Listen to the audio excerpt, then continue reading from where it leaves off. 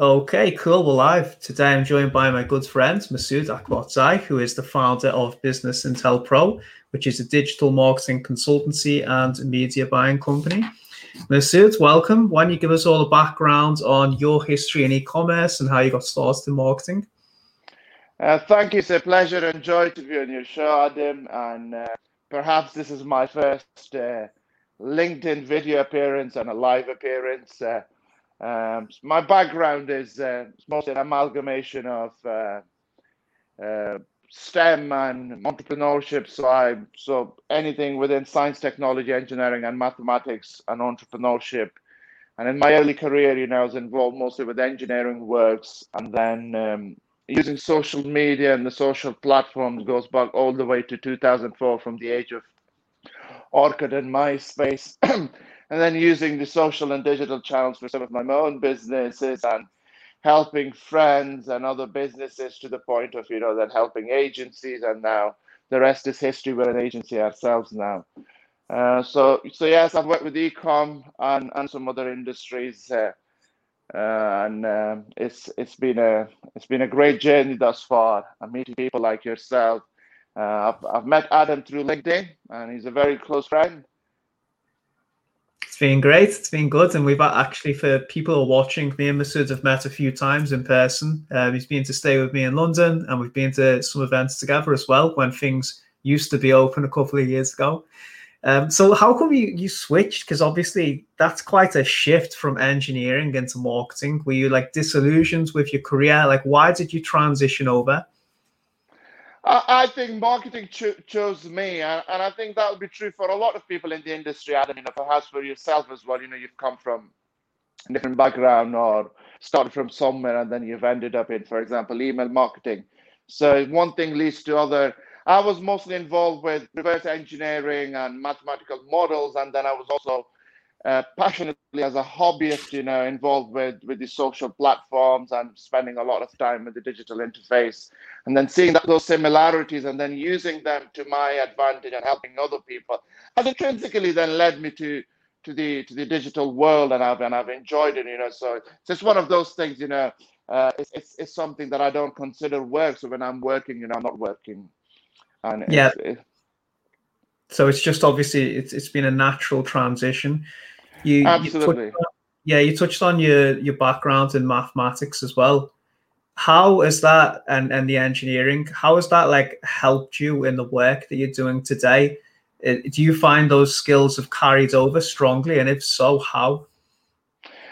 Absolutely, So in my early career, working with algorithms and mathematical models and reverse engineering systems has had resemblance to what happens in today's digital world, and how algorithm works and distributes and proliferates information, data, and content. So there's a lot of similarities, which I have been using for years now, and I'm still learning. So most of my time is spent in R&D, as you can appreciate. I spend a lot of time in dissecting and researching all of that. So it's been a great journey, and I think marketing, and especially the digital marketing space, is psychology and mathematics. In essence, it is. Yep.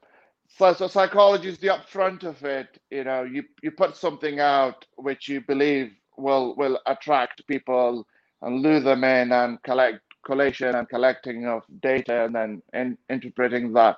And then the mathematics part of it is, you're trying to understand the data that comes with it, your numbers, so your ROAS, your conversions, and whatnot, your CPM and all that.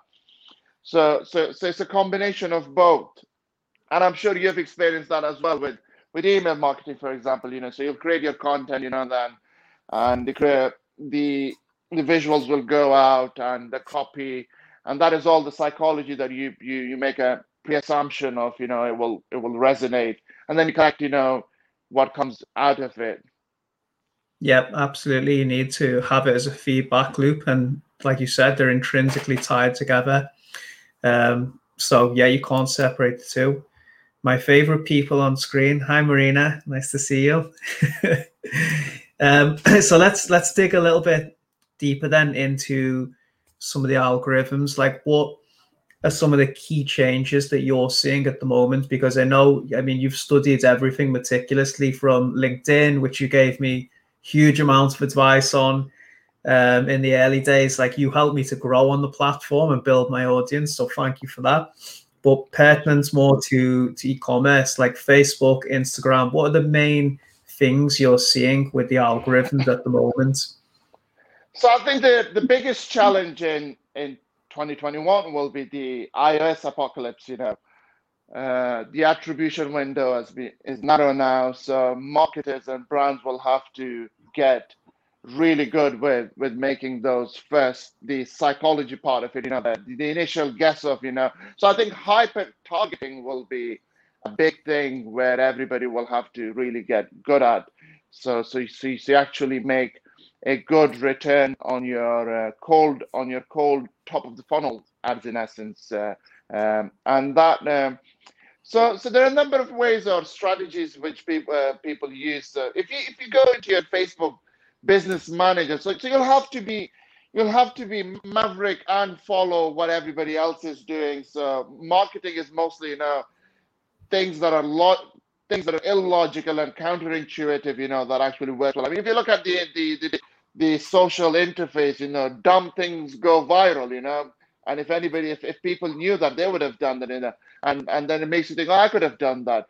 So it's one of those things, right? So you'll have to do things that are counterintuitive, that are illogical, and then with a mix of things that you actually follow, with your network, and what you've learned from other people and what works, what doesn't work.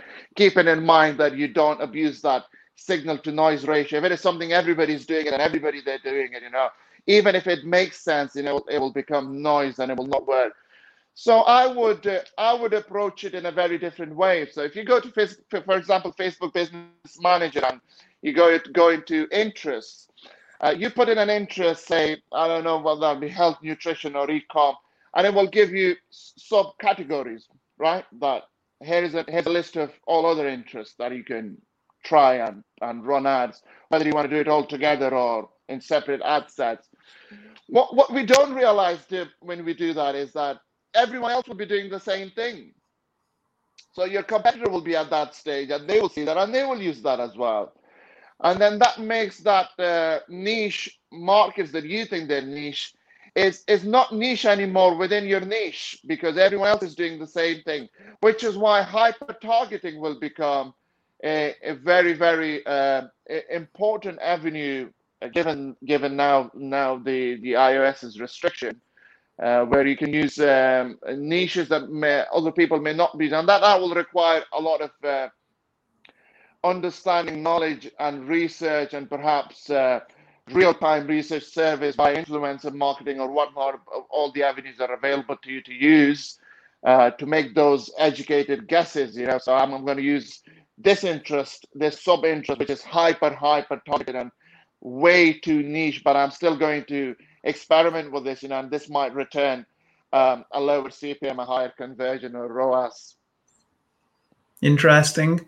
So are you recommending then to not go as broad, but to actually narrow it down and go more concentrated with the targeting? So the broad strategy was our lethargic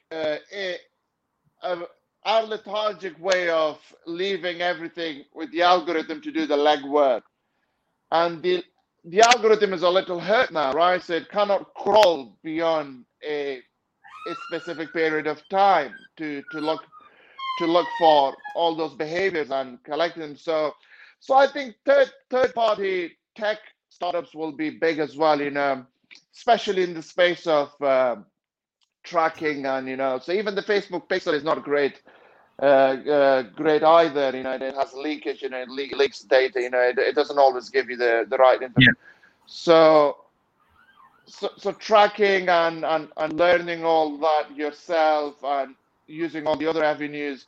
So you cannot leave that broad exercise anymore with the algorithm, especially with Facebook and Instagram ads anymore, because the algorithm itself will not be able to learn as much and retain that information from the cookies that it collects, because the cookies are restricted now.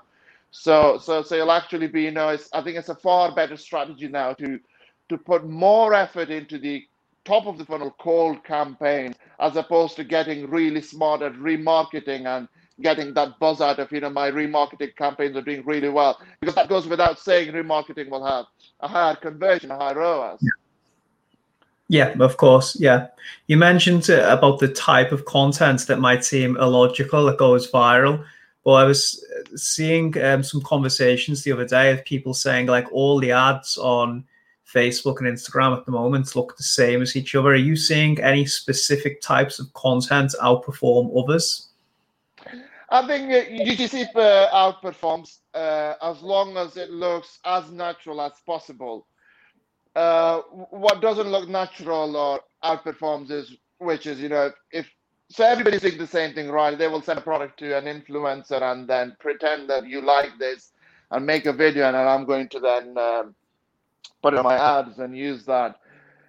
So anything, a little out of the box approach where you've done something that everybody else is not doing, and yet it is relatable. So what really works well in marketing, which in my experience that I've experienced thus far, is marketing works really well if you've got the three components to it, which is relatability, novelty, and complementarity. Okay, so I think it was Spotify. Spotify did well, they didn't do an experiment. Actually, learned from an algorithm error. Have you used Spotify's Discover Weekly? So it will show you a Discover Weekly section where it shows you a set of song tracks which you may like. What happened was the algorithm leaked some tracks that were already heard by you, or they're your favorite, you already know of them, and they got blended into the Discover Weekly. So these are tracks that you already know of. And what Spotify realized, that their engagement and listening time increased on the Discover Weekly because people were finding their own tracks there, and then that led to them listening to all of the rest of the tracks. And that brings us down to, anything relatable that can catch our attention will have a longer attention span.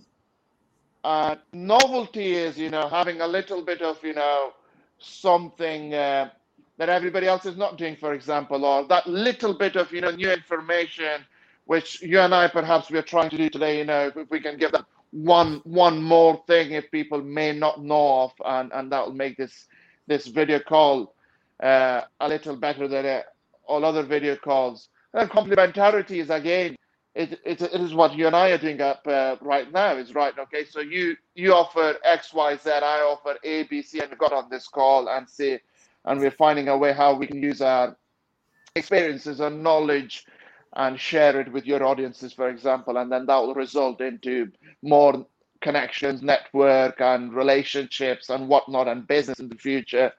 So I think those three components, if you can play them well, it works really well. Good stuff. Really interesting. Just, I can't see the name of this person, LinkedIn user. I'm sure this is Juliana. It said, Masood, you're bigger than I expected. Thank you. Not as big as me, though. Look at them. Adam is big as well. Well, Adam has dislocated his shoulder, so he will be getting bigger slowly. I used to be big, as you know, but not now. Now I'm tiny. I need you to train me back up. And she also says, yeah, we have got the same hairstyle, but I wonder who wears it better. Cool. Let's move on a little bit from Facebook, because there is other platforms, like you said, Spotify. What about things like TikTok? What do you think of them, like coming up in e-commerce? What's your impression of that? So I personally have not experienced TikTok myself. There's so much out there, there's only so much you can do with all these platforms. So I don't have a lot of experience with TikTok, but from the offset of it, I can make some calls. So TikTok is born out of people love followers. So what they've come up with is a way of giving you loads of followers in a shorter period of time, and people grow faster as well. And the way they've done is that okay, we will figure out a way of how to not to clutter our users with content fatigue and spam, and we'll keep the videos so short that they're in a reel and they're constantly moving. So TikTok is a great avenue, but your exposure window is way too short, and I'm assuming that the attention span is a lot shorter as well than other platform. So if you have, I would go to TikTok. If you've already outperformed on a very short video elsewhere and it's doing really well for you, by all means, go and distribute it, with all TikTok influencers, within your niche, and perhaps they'll do really well for it.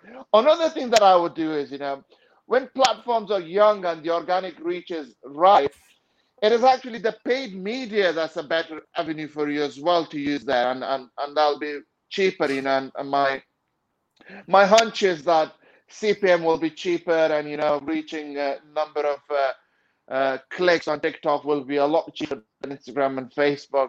I have not worked in collaboration with anyone who's got a TikTok ad account running, or any of the clients. Perhaps you have. I'm sure you've mentioned at some point, some of your clients are running TikTok ads. So I don't know what the conversions look like for them. For every dollar, are they getting $3-4 back or not? And how does that differ from Instagram, YouTube, Facebook, and Google, for example? Yeah, but I would. Sorry to interrupt. I think we work with a few people who are running them at the moment, and I mean it still is definitely in that experimental phase. But they're saying that obviously you need to create content that's native to the platform, that works best. But they're being comparable CPMs with Facebook. Again, it's definitely not my area of expertise, but obviously you can sort of fatigue your audience on Facebook. So it's positive because it's another good targeting and acquisition channel that you can add to the top of the funnel, I suppose. Yeah, absolutely. I mean, some people have had, really good results with Snapchat ads, for example. I'm not a great fan of Snapchat, and if you're not a great fan, it is just, it's again, it's probably not logical to go there and trying to run ads for clients or for yourself if you don't like it yourself. But people have had, and perhaps that is because most of people are like me and they don't like Snapchat. It makes Snapchat, a place, with a little bit of a bigger void where you can use that and run some traffic for your. And so people have had really good results for ecom, for example.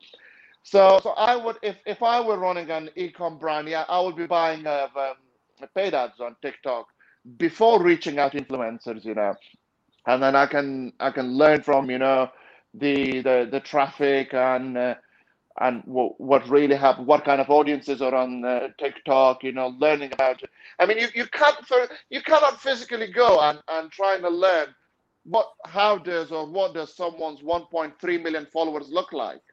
It's just not possible, right? And that's why, again, coming back, if you want to talk about influencer marketing a little, is that you're far better to work with micro influencers and people who have an actual influence, for example, on Instagram, right? And again, the same thing on Instagram. You cannot go and possibly be, even if you use some kind of a software and a solution that allows you to screen followers, people may have false followers as opposed to fake followers. So they may not have fake followers, but they can have false followers. False follower is, I've just asked Adam to follow my page, but Adam doesn't like my page. Mm-hmm. And you never know how many of those people they have.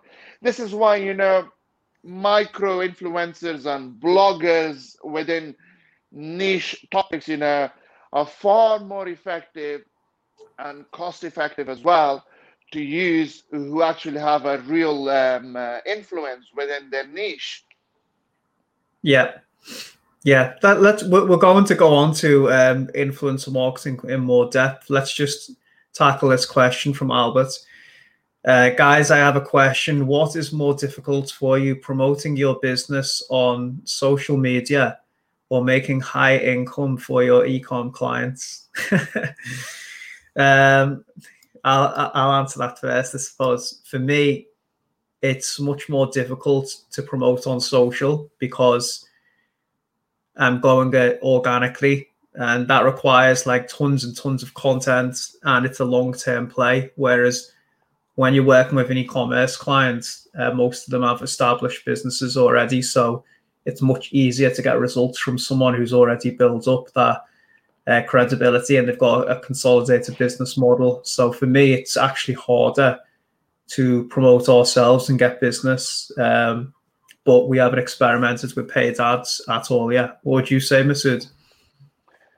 I think, if you're a startup, right, you either have more money or more time, and then you play your cards differently, right? So if you don't have enough budget for your paid media and paid advertising, it goes without saying you'll have to work harder growing your channels organically and working with like micro influencers and whatnot. But then again, if you've got the budget for it, you don't even have to be really, really good at what you're doing, or the agency that works for you. I can stick a picture of a bin bag and put $100,000 a month into that and run ads for a protein shaker, right? And it will probably convert, and before the iOS update, the algorithm will be able to then find everyone that will buy that shaker, not the bin bag, and it will work. So it's a combination of how much time you can put as opposed to money, or both, and then the strategy. The strategy then, and as you can appreciate, Adam, it just exponentially changes, right? Your focus go away somewhere else. And in your space, it'll be different. Email marketing, the data has already been acquired, so it's much more, it is, you own that and it's away from everything. But then again, you need to acquire that data, right, Adam? So you'll have to bring that list from somewhere. Of course, absolutely. And then you've got to enrich it as well. I don't think the hard work starts once you've got the customer through the door. I think most people are under the illusion still that once you've got the generic email address and you've got a conversion, that it's done. You can just hit people with offers. And I know we've been talking about this so much, but that is like just the beginning of the journey for me. That's when you have to like constantly work to enrich that profile and find out more insights about the customer, because then that allows you to serve them better. And I was speaking to somebody the other day saying that the marketer who impresses me the most on email is the people who can proactively collect those insights and then serve the customer better, as opposed to just general mass marketing, which does work to some extent, but you need massive scale. Like, if you're throwing discounts and sales out every day, then you really need the scale to make it work. And I talked about this today in my newsletter, shameless plug for that strategy only really works if you've got like mass audiences, because otherwise like it's just woefully effective and fatigues your audience. Yeah, I mean marketing is very much dynamic, right? So what marketers and brands and businesses have leaned towards is, we love tenable answers, right? And that's not how marketing works. You can have a number of ways to arrive at the same result that someone. So it's a common thing. People will just come out and shout and how we achieved X, Y, and Z by doing ABC, and then that will get everybody's attention. That here it is. Finally, Adam has figured out a way of how to get 10x or 92x on ad spend or on email marketing or all that, and then the focus will go there, and then everybody will try to then replicate that, and then they'll produce clones, and then that thing will stop working, right? So I think marketing is very much dynamic, right? You can have different ways of arriving at the same result, and despite of marketing is mostly psychology and mathematics, it still defines logic. Even in the domain of mathematics, you don't have tenable answers for the same answers. So 2 + 2 is 4. Well, so is 1 + 1 + 1 is 4, and 1 + 3 is 4, right? And that's the only few ways of arriving at the answer 4, for example, in the addition setting. And then in the multiplication, you'll say, okay, 2 × 2 is 4, 1 × 4. And then in the subtraction and division, you'll have infinity ways of doing. And so I can ask you in email marketing, and you might come back to me saying, okay, in email marketing, there's only these 4 ways we could work with, and they're different than what you do on social or on your Google ads. That's not how we are. that's not how we operate, and it doesn't work like that, because it's more of segmented audiences, and that's how we work with them, right? So I think segmentation will be big as well in the future. And what do you say, Adam? Even in email marketing, I think where you can segment and segregate behaviors and demographics. You could be selling a product to an absolute wide range of demographic, right? And segmenting in them will be a big thing as well. I'm not sure how if Klaviyo and all of the platforms have that available at the moment or not. Yeah, it depends, doesn't it, on the business. Ultimately, you can have a very generic, like one size fits all business, or you can have a niche within a niche. So, for example, you can work with, so I always use this example, the supplement store. You've got different cohorts of customers. You've got people who are bodybuilders. You've got people who want to lose fat. You've got people who don't care about either. They just care about the general health. Then you've got someone who's selling dentistry products. You've got people who want to whiten their teeth. You've got people who care about their gum health, people who care about decay, people who have bad breath, like me. And then you've got to speak to all those people differently, even though there is some overlap. So that is the big missed opportunity, which I'm seeing, is that people just aren't finding out those insights. And then because they're not finding out those insights, they're speaking to everyone in the same way. So the marketing is very broad. And ultimately, when you're very, very broad, I've just noticed you lose people's attention because you're not speaking to them in a language that's relevant to them. So the churn is high, the engagement drops, and that's dangerous with email because your deliverability is the most important aspect. If people stop engaging with the emails, then you're basically losing that data, even if they don't unsubscribe, because then you'll just start to get categorized as spam. And then you've got to go back out and acquire that data again and start from the beginning. So it's a never-ending cycle. You have to really commit to understanding the customer and then serving them better. Yeah, I mean, you've touched base on something really important there, and it just reminds me of social listening, right? So social listening is a crucial element of your business, right? If you're not listening to what people are saying, more than what they're saying is what they're actually doing, because data shows what people say is not what they do.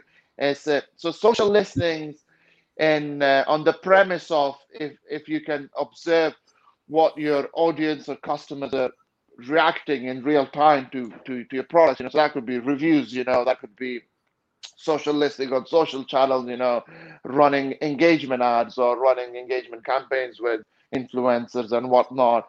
It's very important for you to then segment, and I'm sure you can do that with email as well, right? And send stuff out to different groups of people and see how they take actions as opposed to how they receive that information, right? What actions do they take, after they've received that, and then that'll show you their actual intent and behavior towards what you're doing.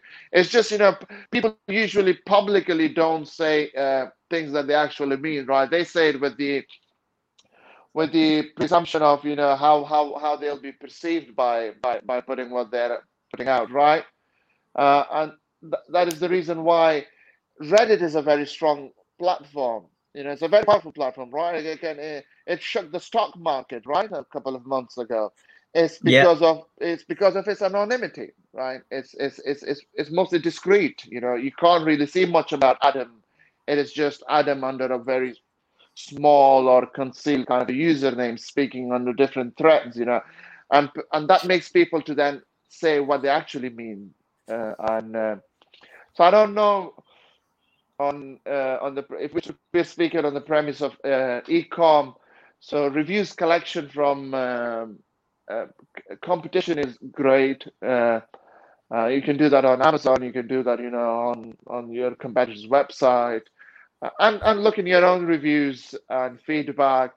You can go to the extent of, if you're like me, and you're going to spend, 5 hours on the explore page, trying to find out every other person within that niche, and who's speaking to them and what are they collecting. And there are tools out there as well. There are some fantastic tools, that can do social listening for you, and they can pick up, for example, what words are positive and negative things within a brand or a product has been said or received.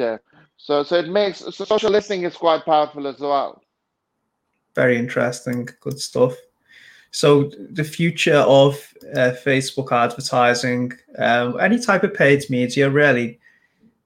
We talked a lot about some of the imminent changes that are already happening and how it's going to make things more challenging.